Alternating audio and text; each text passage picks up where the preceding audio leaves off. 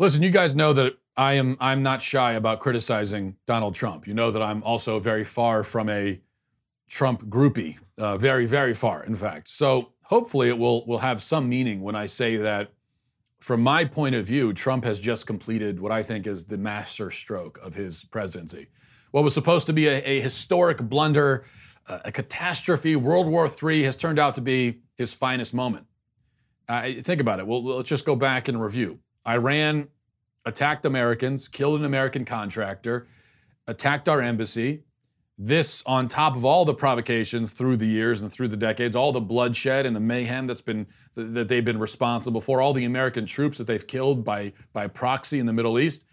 And finally, a U.S. president has enough of it, decides to act like the most powerful country in the world, which we still are, by the way, by many magnitudes.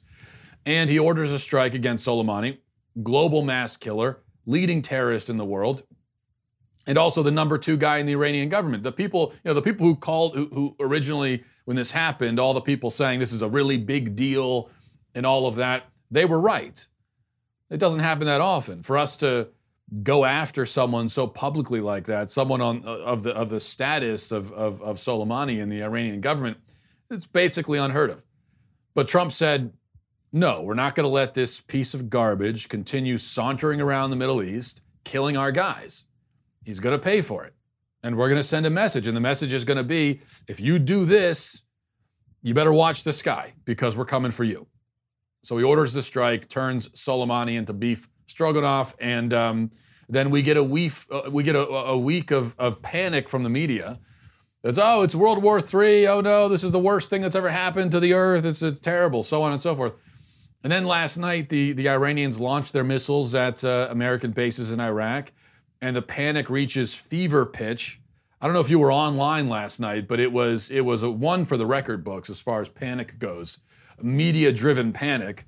We were told that it's officially the beginning of global conflict, World War III over and over again.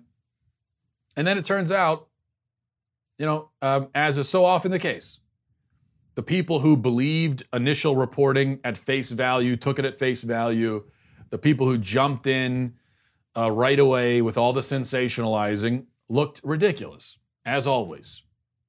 Because it's like people never learn. When you've got some big event in the early going, whether it's a conflict overseas or it's a mass shooting or whatever, the reports that you initially hear are almost always wrong. So what's the best thing? Just don't react to them. Don't say anything. You don't need to go online and say anything. But people never learned. So it turns out nobody was killed. No Americans, no Iraqis apparently, minimal damage. It was a face-saving measure by Iran. They were beat and they knew it. They knew that they couldn't afford to get into a direct conflict with the U.S. Because, of course, all along, even before last night and how that turned out, all the people talking about World War III just was always incredibly silly. As if Iran is going to march into battle directly with the United States. We would wipe them off the face of the earth. And they know that. They know that we can do that to them. And they don't want that to happen. Because at least the Iranian government, the people in power, they're not the same as suicide bombers who don't care if, I'm going to be destroyed, but I'm going to take a few of you out with me. That's not their attitude. They want to stay in, they like being in power and they want to stay there. And they know that if we wanted to, we could just kill all of them. And they don't want that. So that's why the idea that there was ever going to be a World War III over this was completely ridiculous. And especially now, because they wanted to avoid the conflict, so they launched the missiles and they didn't kill anybody. And I guess I assume in Iran, they're telling their people over in Iran, the media is probably, in fact, the Iranian media, which, and these were reports that were parroted by MSNBC in the early going, the Iranian media is claiming that they killed, dozens of American soldiers, but they didn't. They just want to pretend they did, which if they want to pretend, then fine. If they want to have their little symbolic attack to try to save face with their citizens, who cares? It really doesn't matter. So then Trump gets up there this morning, delivers what I think is his best speech of his entire presidency. And I've always said that I think Donald Trump on the teleprompter is way better than Donald Trump riffing at a political rally or something. Not as fun, maybe not as engaging, not as funny, but he actually has a point and a message that he can get across when he's staying on the teleprompter. And so, and it's not about, maybe his delivery on the teleprompter isn't necessarily the best, but who cares? It's about the message. It's about what's being said. And as far as that goes, the message and even the tone, I thought it was superb. It was resolute, tough, not belligerent, not escalating. Basically saying, okay, Iran, you've seen what will happen. You've seen what we're willing to do. So back off now. This is what peace through strength looks like.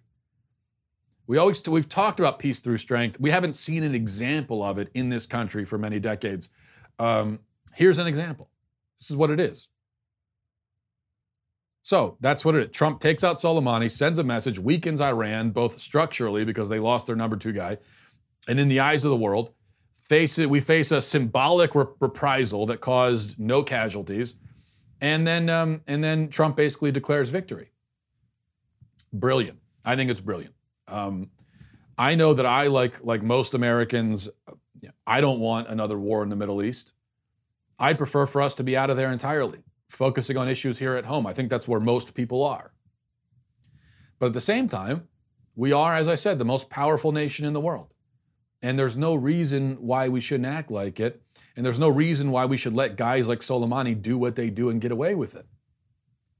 This is what's been so frustrating for Americans for a long time. Where we say, you got a guy like Soleimani, we could take him out. He's been taking our guys out for years. We could take him out. Why don't we do it? What's Iran going to do? They can't do anything. That's what people have been saying in this country for a long time. Well, finally we get someone like Trump who has the same approach. And he does it. It's really a question of having leaders with the boldness to take action, but also the smarts to not let that action turn into some Middle Eastern quagmire, another Middle Eastern quagmire, because we've had a lot of those. So that's what we need. You take action, take care of the problem, but you don't, acting like the most powerful nation in the world. I think part of that is taking action and then getting out and going back to worrying about problems at home again. Not getting bogged down in some 15-year-long war.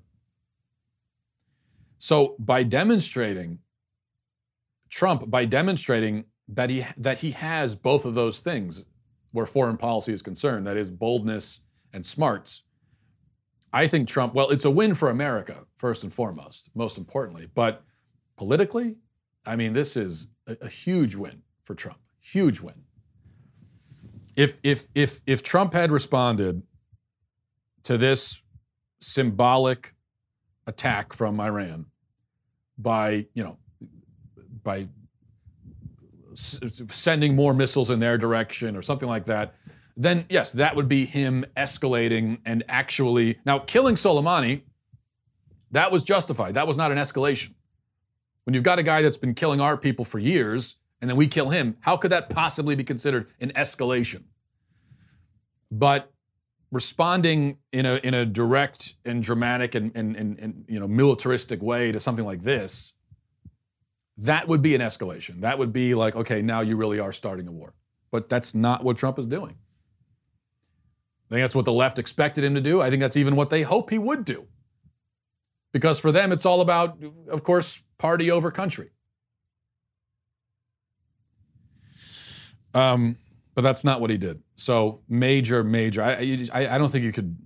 It'd be hard to overstate what a win this is. Again, for America, first of all, because this is a message that Iran will, and not just Iran, but people are going to realize that, okay, now there's someone in the White House right now, or we can't necessarily get away with the same things we used to get away with. And then politically, I think if, it's, since we're still a year away from the election, I'm not going to sit here and say he just won re-election based on that, because as I always say, people have very short memories these days. And by next week, I think no one's going to be talking about Iran anymore. But even so, I think to the extent that this remains in the conscious of Americans and in our memory, I think if Trump does win re-election, this will have something to do with it at least. So, big thing. Now, the question is, we took out Soleimani, who even most Democrats would at least admit was a really bad guy. Now, you have people like Ilhan Omar and Alexandria Ocasio-Cortez. They wouldn't even admit that much. For them, it was all about how terrible Trump is, and they wouldn't even just gesture towards the idea that Soleimani was at least a bad guy. But most of them, Sanders and Warren and Biden would at least admit that he was a bad guy. But they said, yes, he was a bad guy, but to do this, the consequences, it's just not worth it. Well, now we see the consequences were they launched some missiles and purposely avoided hitting anybody with them. That's the consequence. A symbolic attack, a symbolic reprisal. So now that World War III has been canceled, although not really canceled because it was never going to start to begin with, Soleimani is dead. How is the left going to argue that it was still wrong to kill Soleimani? How are they still going to do he was a bad guy, but he deserved to die, but we shouldn't have killed him because why? Because of the minimal property damage done by the missiles that didn't kill anybody? I mean, what argument? Now, they're going to come up with an argument, of course, because they just could not possibly ever admit that, you know what? Trump did the right thing. He did the right thing. It worked out well. He handled it well. They cannot admit it. Ever. No matter what it is. I mean, Trump could come up with the cure for arthritis.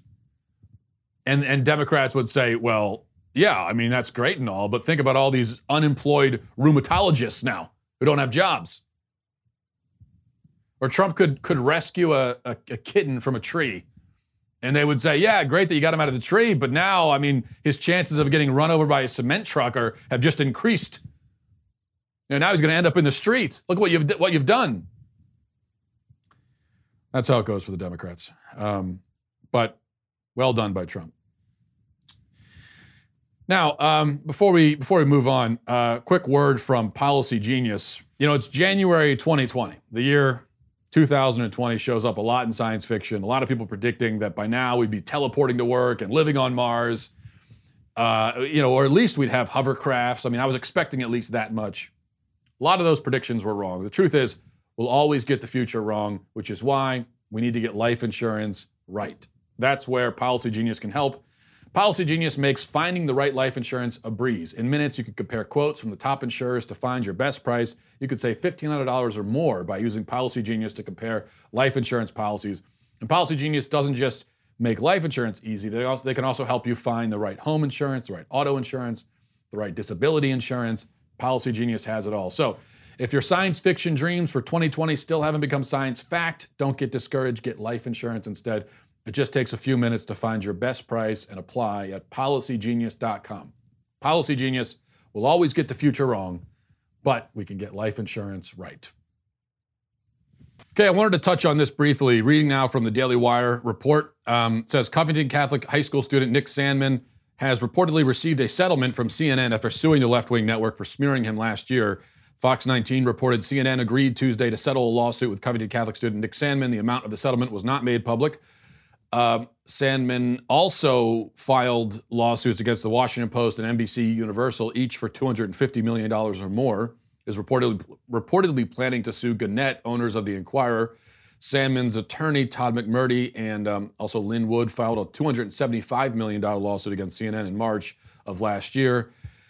And Wood told Fox News, saying basically that CNN was probably the most vicious in their attacks. So the lawsuit was for $275 million. We don't know what the settlement is. Probably not $275 million, but we could also probably guess it's for a substantial amount. I wish we knew the amount. Hopefully that leaks at some point. But this is great. There's not much to say about it other than this is a happy ending to a story for once. And it represents, finally, somebody fighting back against the media, which is, this is what needs to happen. You need to actually, we need people punching back in this way, not just punching back by complaining on Twitter or whatever, but hitting them where it hurts, in their pockets. Because usually the media does this and they get away with it. They smear somebody with innuendo and false reporting and taking things out of context.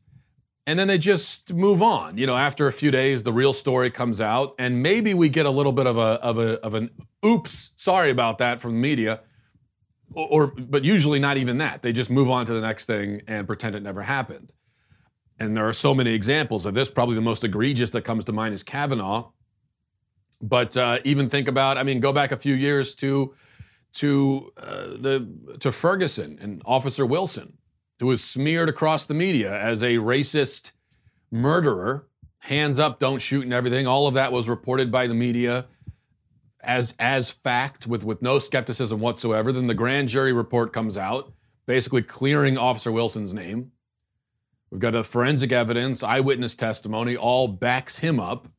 And then the federal government does their own investigation, the Justice Department, under Obama, and they also come to the same conclusion. But of course, in that case, the media has never circled back around to say, oh, you know what, we got that one wrong. So they just ruined Officer Wilson's life, smeared him as a racist, and that's it. And that's normally how it goes. They're not called to account for it. There are no consequences. I'm hoping that this represents a new phase. I'm hoping that this is just sort of a tip of the iceberg moment. It's not a one-off thing where people who are smeared by the media say, you know what? No, I'm not going to let you move on from that. I'm going to make you pay for that. So congratulations to Nick and to his family and to everybody over at Covington Catholic for being vindicated in this way. And congratulations on the big payday. Don't spend it all in one place. All right, now switching gears a little bit, I want to do some football news here. There have been some head coach openings in the league recently, as there are around this time every year. And most of those openings are now filled. Dallas fired Jason Garrett, hired Mike McCarthy. Carolina fired Ron Rivera, hired Matt Rule. The Browns fired Freddie Kitchens, and that job is still open. And the Giants fired Pat Shurmur, and then it was just announced yesterday that they were hiring a position coach from the Pats, Joe Judge, to be their new head coach, which is a little bit strange on a number of levels because, number one, no one's ever heard of Joe Judge. Also, when you talk about position coaches for the Pats, I mean, wide receiver was their weakest position, and yet that guy gets a job. But these kinds of decisions are often made, especially in New York. They often make these head-scratching decisions in their personnel department and with coaches. But this is more than just sports news, we're told. This is all evidence of institutional racism in the NFL. Because, of course, because everything is racism. This is a racial crisis. Because, we're told, none of the openings were filled by a black head coach, which is racist. And so the media has been making a big deal about this, publishing articles, doing segments on ESPN and so on, about how all the openings were filled by white people. And that's very, very bad. It's a very terrible thing. It's a big problem, very racist. Stephen A. Smith, a man who yells for a living, he's a professional yeller. Well, he did some more yelling yesterday, a lot of yelling, some very loud yelling, slightly louder than usual yelling about the fact that the NFL is persecuting black men. And anyway, here's what he had to say. There is a Rooney Rule in place, and still this kind of stuff is happening. I want to announce on national television that I personally am going to take it upon myself, whether it's to communicate with the NFL league office, whether it's to communicate with owners, whether it's to sit up here and raise holy hell, whether it's to recruit my contemporaries in this business to address it. We got a problem. This is some BS. Ain't no way around this. We moving in a reverse direction. We moving in a reverse direction. Black men are not being treated fairly in the National Football League. Somebody got to say it. Somebody got to say it. You got to be kidding me. When the stuff that has happened over the last year, for this stuff to go on and we just gonna sit up here and have a sports conversation. No, I ain't having no damn sports conversation at this particular moment. Something wrong.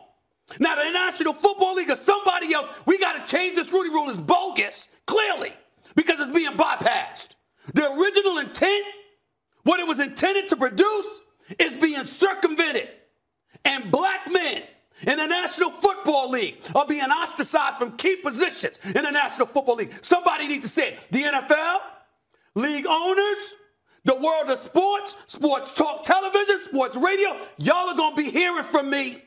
Something got to be done. Something got to be done. Just so you know, if you don't follow sports media, which if you don't, good for you. That's probably the right decision. But if you don't, that's how Stephen A. Smith, that's him all the time. He's on TV for 19 hours a day somehow, and he's always yelling, no matter what he's talking about. Which I know coming from me, it's kind of hypocritical because I yell a lot too. But I yell probably 40% of the time. For Stephen A. Smith, it's 98% of the time. And the other thing is he's talking about sports. So at least in this case, he's pretending to be doing this socially conscious thing and he's standing up against racial injustice. But usually it's just talking about something sports related. So they're talking about, the Titans punting on 4th and 6 rather than going for it. And he's losing his mind over something like that. It's like, dude, it's just sports. I like watching it too, but really we're talking about people playing a game. It really doesn't, we don't need that level of passion. Just turn it down maybe 5 or 6 notches. So I just wanted to touch on this issue because really it shows you how ridiculous the attempt to racialize everything really is. This racial bean counting that goes on of NFL head coaches, it's maybe as stupid as identity politics gets. Well, probably not. It gets stupider than this, but it's still pretty damn stupid. And you see how this works. You see how they turn things into a racial issue, how the media does it. And the way they do it is they just need a few stats, a few tidbits that they can stitch together into a narrative about racial oppression, regardless of how baseless that narrative is. It doesn't need to make sense. They just need a few facts. And so in this case, the fact is that there are 32 head coaches in the league. Only 3 of them are black. That's all they need. And it's off to the races. So let's talk about this. First of all, it's not true that all 4 of the head coach openings were filled by white people. Ron Rivera is of Mexican and Puerto Rican descent. He was hired. So if this is a racist conspiracy, then I don't know how he made the cut. Second, the offensive coordinator for the Chiefs, Eric Bieniemy, is black and is also considered a prime candidate for these jobs.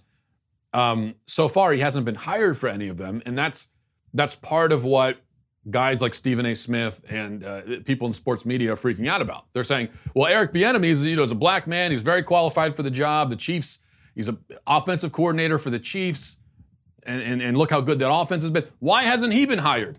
Well, he hasn't been hired because the Chiefs are still in the playoffs. That's why he's not hired.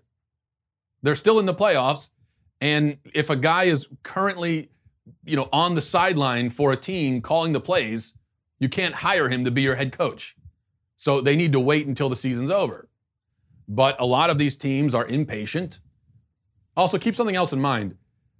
These teams that are constantly having head coach openings, like the Browns, the reason why they have head coach openings all the time is because they're bad organizations. Not racist organizations, they're just bad. And so a lot of these teams are impatient. The Redskins, another example. They're impatient. They don't want to wait for the season to be over. And so, for the postseason to be over, rather. And so they hire whoever's available. They make these panicked choices. And so that's why, this, who I agree, is a highly qualified candidate, probably would be a good head coach, but he's not available to be hired right now because it's the postseason and the Chiefs are still in the game. Although they're going to get knocked out by the Ravens next week in the AFC Championship game. I still think he'll probably get hired for the Browns job, although, if you care about the fate of black men in the NFL, then you really shouldn't wish that job on any black man or any person of any race, because to be the head coach of the Browns is really one of the worst fates that can befall anybody. Also, there are 3 black head coaches in the NFL, maybe soon to be 4. There are 32 teams. 4 out of 32 is about 13%. Black people account for 13% of the U.S. population. That would make the NFL head coaching roster pretty much perfectly reflective of the racial makeup of the larger population, if that's important, which it isn't, because this is all insane and ridiculous, and it doesn't matter. When you're looking for a head coach, you're supposed to try to hire the person best suited for the job. Who cares what his skin color is? Makes no difference. Teams will hire the person who they think is best for the job. Now, oftentimes they're wrong about that, but that's not because they're blinded by racism. It's because a lot of these teams are owned by rich people who really don't know anything about football. Dan Snyder with the Washington Redskins is Exhibit A in that regard. So the idea that they're refusing to hire black coaches for racial reasons is just completely absurd. Stephen A. Smith says that black men are treated unfairly in the NFL. Unfairly. 70% of the players are black. Most of them are millionaires. The NFL pays people millions of dollars to play a game. 70% of those people are black.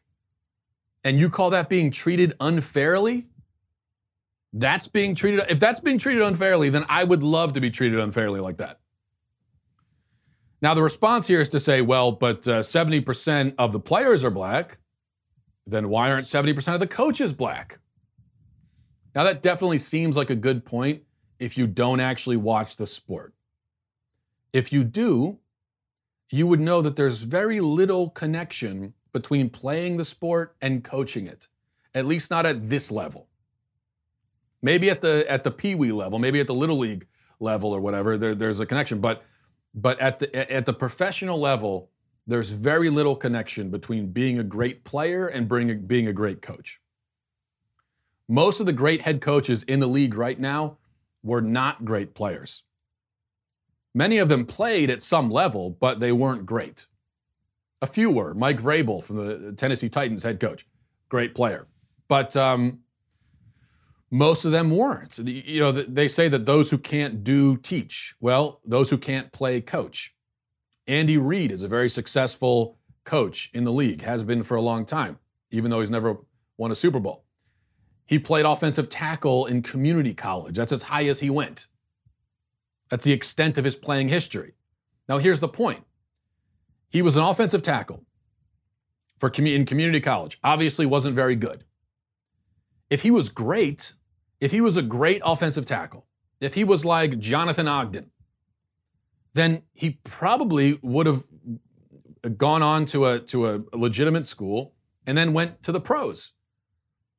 So he probably never would have become a coach because he would have, or at least his coaching career would have been backed up by about 20 years because he would have played all that time. Bill Belichick, greatest NFL coach of all time, as much as it pains me to say, played lacrosse in college, got out of college and then started coaching. And again, if rather than being the greatest coaching talent of all time, he had been one of the greatest players of all time, then he would have played. And that's how we would remember him. So you can conclude that there are these guys, that these guys got jobs because they're white, or you can approach the issue with a little more thought, a little more nuance, and you can come to the conclusion that they cultivated a talent for coaching because they didn't have a talent for playing. And I think that's probably closer to the truth. So let's turn this around and look at it the other way, because I've never understood this. We say that it's racism because most coaches are white. Well, then why couldn't I argue that it's racism that most players are black? If we're saying that black people are discriminated against in the coaching ranks, leading to white people taking most of the jobs, couldn't I argue that white people are discriminated among the players, leading to black people taking most of those jobs? If you're going with the racial angle of the coaching question, then you have this pretty insurmountable logical problem that you have to deal with, which is that if the lack of black representation on the sideline is racism, then what about the lack of white representation on the field? Is that not racism? I mean, think about it. There are entire positions in the NFL right now where there are 0 white players. Cornerback, okay? There are no white cornerbacks in the NFL right now. None. Not a single one. And that's in a very important position and a high-paid position. No white people. None. The last one that I can think of was Jason Sehorn, and he retired like 15 years ago. And since then, there have been none playing that position. 0. How do you explain that? If 3 black coaches out of 32 is racism, what do you say about 0 white cornerbacks out of like 100 or more that are in the league right now? You know, if 3 out of 32 is racism, that isn't 0 out of 100 racism? This is the problem.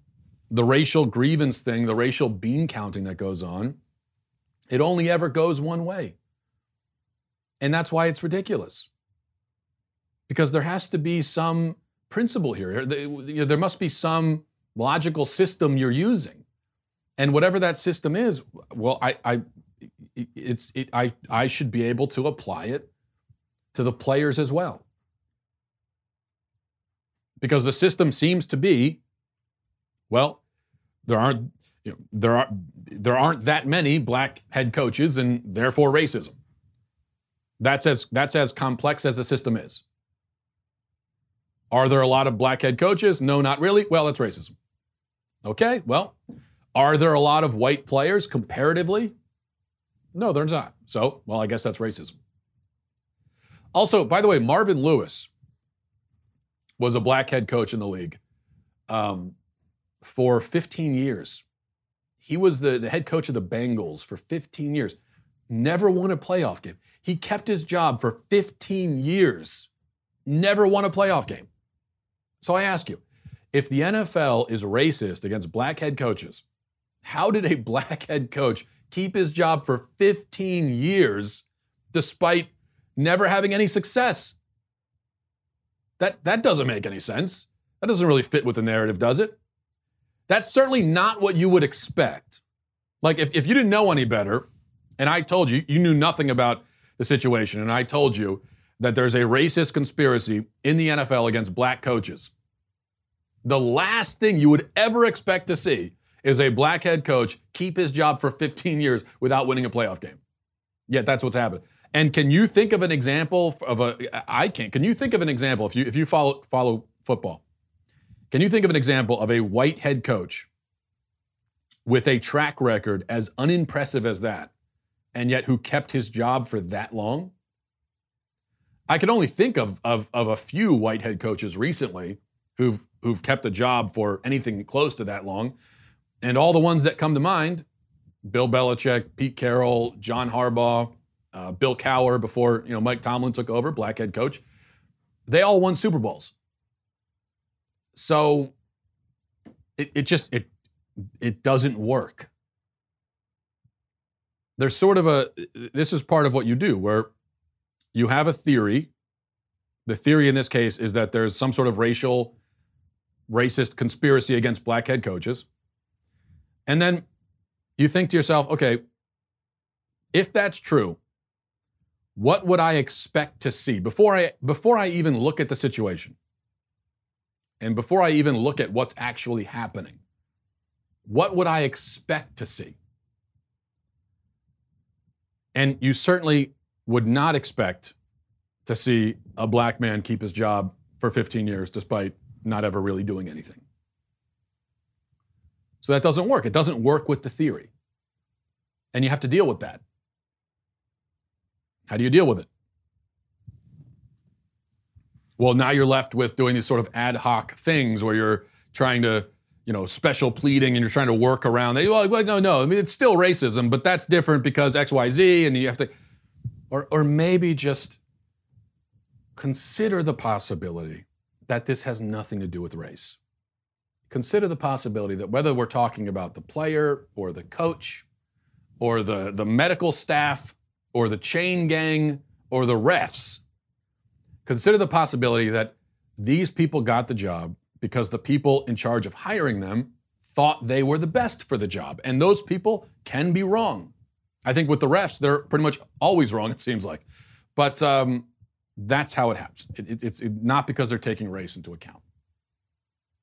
0 white cornerbacks in the NFL. Do I think that that if there was a white player at that position who was really, really good, do I think that a team would refuse to put him on the roster because he's white? Do I think that any coach or any GM is saying, yeah, this guy is really good, he's great in coverage, 6'1", runs a 4.3, great stats, playmaker, but no, we're not going to put him on as a corner because he's white. Now his skin's a little bit too light for this position. No, do I think no, of course not. That's absurd. And in a similar way, I very much doubt that there are any GMs or owners saying, this man would be a great coach, great with X's and O's, great leader, so on and so forth, but he's black, so we can't hire him. I don't think that's happening. I don't think it's happening explicitly. I certainly don't think that those sorts of conversations are explicitly happening. I also don't think that it's even happening as a thought process. And the other thing is, finally, if you are racist, I think probably the last line of work you would get into is, professional sports, like in the NFL or the NBA. It just doesn't, if you're an NFL owner, and as I said, there are a lot of incompetent and terrible NFL owners, but if you're a racist rich guy, I think the last thing you would do is buy an NFL team where you're going to be paying millions of dollars to a lot of black athletes. It just doesn't seem. If you're a racist person, it probably seems like the last thing you would do is give millions and millions of dollars to the race that you're racist against. So that doesn't make a lot of sense either. All right, let's move on to emails. MattWalshShow@gmail.com. MattWalshShow@gmail.com. This is from Don. Says, Matt, what are your picks for the divisional round? Great question. Since we're on the topic of football, decided to put this one at the top. So.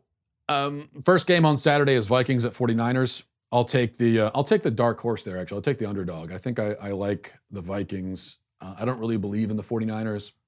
I think they've looked pretty mortal recently, and I don't think their defense is as good as it is billed to be. I think the Vikings defense is really good, so I think that it could handle the 49ers attack. And I think Kirk Cousins is playing better than people expected. So I'm going to take the Vikings there. And then you've got, so the next game would be Titans at Ravens. I'm biased, obviously, but I think the Ravens are going to win that by probably 3 touchdowns. I don't think it's even going to be close.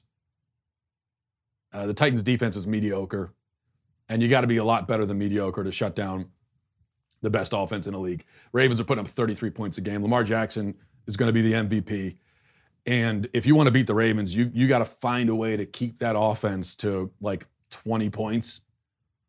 Titans aren't doing that. If the Ravens get up their usual 33 points or 40 points or 45, you're not going to win. Unless your offense is so dynamic that it can put up 40 points. The Titans are not putting up 40 points.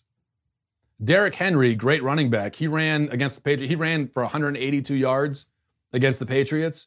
One of the best performances we've ever seen from a running back in the playoffs. They got 14 points off of that. So unless he runs for 700 yards in the game, I don't think they're going to win. Texans, Chiefs, I'll take the sort of obvious one there. I'll take the Chiefs. Seahawks, Packers.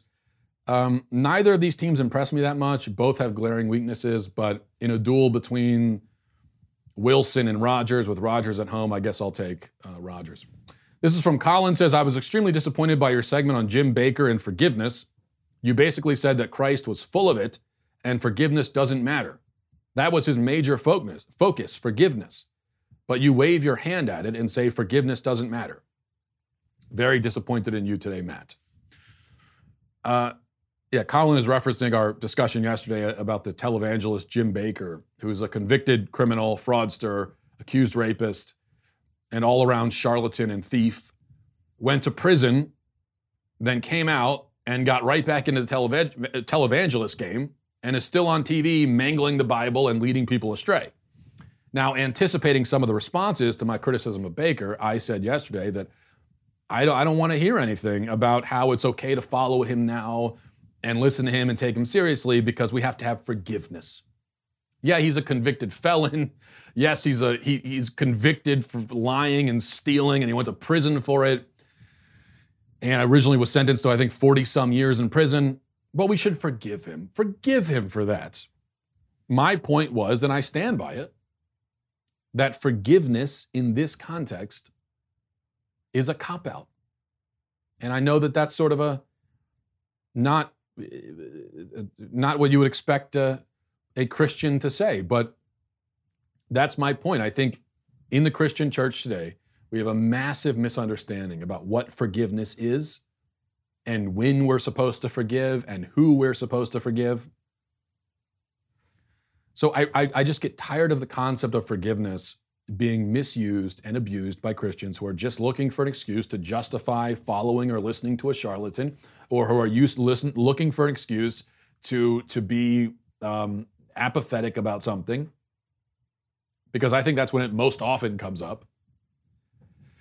As I said yesterday, and I reiterate again, if you were not yourself personally affected by somebody's misdeeds, it doesn't mean anything for you to forgive them. It's not your place to forgive. That's the question I have. That's what I'd like for someone to answer. What does it mean for you to forgive someone who did something to someone else who isn't you? Okay, so if you see Bob punch Jim in the face, what does it mean for you to come up to Bob and say, I forgive you for that? So Jim is sitting there, nose bloody, or maybe he's lying on the ground, knocked out. You come up and say to Bob, I forgive you. I forgive you. I think Jim, when he comes to, has every right to say, what do you mean you forgive him? What do you have nothing to do with this, butt out. Your forgiveness is meaningless in this case. You were not involved. You're not the one with the bloody nose.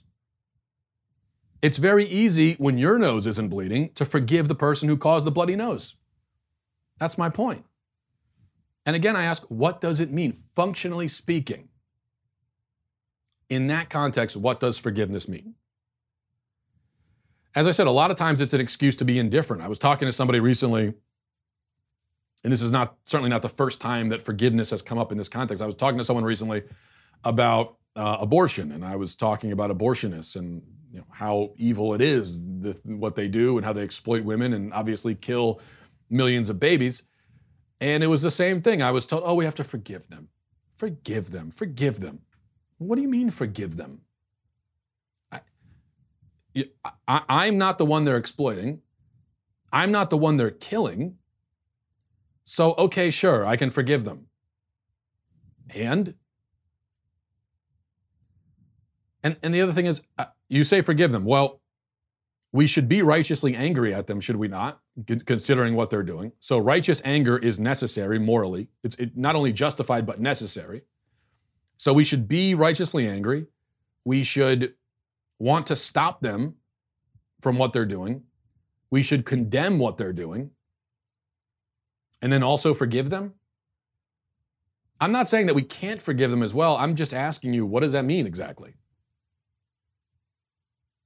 What would really be the difference between you as an unaffected person being righteously angry, condemning the act, trying to stop it, and forgiving, versus you being righteously angry, condemning the act, trying to stop it, and not forgiving? It seems like it's kind of the same. I don't know what...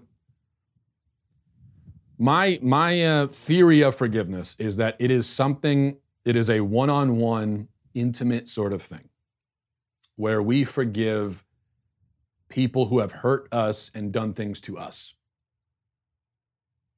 That's where forgiveness matters. That's where we should forgive.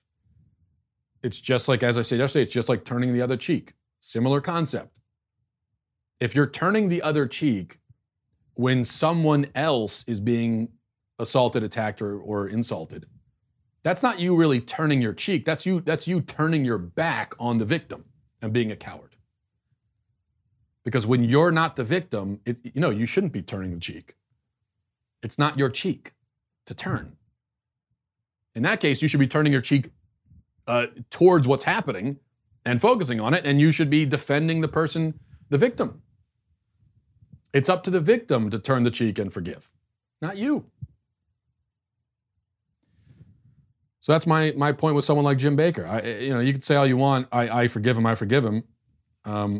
He swindled a lot of people, and if you were not the one swindled, if you were not the one whose faith was rocked by this person and what he did, if you were not the one allegedly abused and assaulted by him, I don't know what your forgiveness means. I don't know what it does. Finally, from David says, Dear Matt, I can't believe what you did yesterday by ingesting crickets. I have certain pets that I feed crickets to and have done this for about a decade now. The first thing I learned was to never inhale while opening a bag of live crickets. Not the smell of excrement exactly, but in the neighborhood. Distilled evil, perhaps? You joked about going outside to farm some yourself. Don't look up YouTube vids of insect parasites. I'm sure these were raised in sterile conditions, hence the $26 per pound. Farewell, my friend, and please don't do that again. I like your show too much. I thought about that yesterday after I ate the cricket because I'm a hypochondriac and generally paranoid. So after I ate the cricket, I said to myself, what should I be worried about right now? And I do this a lot. This is what an anxious person does. You're constantly doing this survey in your mind of, I know there's some stuff I should be worried about right now. What should it be? And I thought, after I ate the cricket, I thought, there must be some. And then I thought, parasites. What if I get a tapeworm or something now? But as you point out, my wife bought those crickets from an organic shop. Very expensive crickets. So I would hope at the very least that they are parasite-free. But we'll find out. I'll keep you updated on the state of my intestines if you're concerned about it. And I think we'll leave it there. Thanks everybody for watching. Thanks for listening. Godspeed. If you enjoyed this episode, don't forget to subscribe. And if you want to help spread the word, please give us a 5-star review and tell your friends to subscribe as well. We're available on Apple Podcasts, Spotify, wherever you listen to podcasts. Also, be sure to check out the other Daily Wire podcasts, including The Ben Shapiro Show, Michael Knowles Show, and The Andrew Klavan Show. Thanks for listening. The Matt Walsh Show is produced by Sean Hampton, executive producer Jeremy Boring, senior producer Jonathan Hay, supervising producer Mathis Glover, supervising producer Robert Sterling, technical producer Austin Stevens, editor Donovan Fowler, audio mixer Robin Fenderson.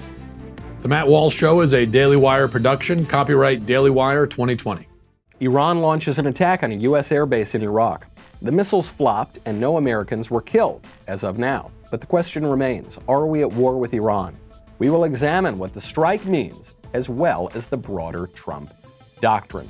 Then, Covington kid Nicholas Sandman wins a big payout from CNN as the fake news company settles a $250 million defamation lawsuit. Check it out on The Michael Knowles Show.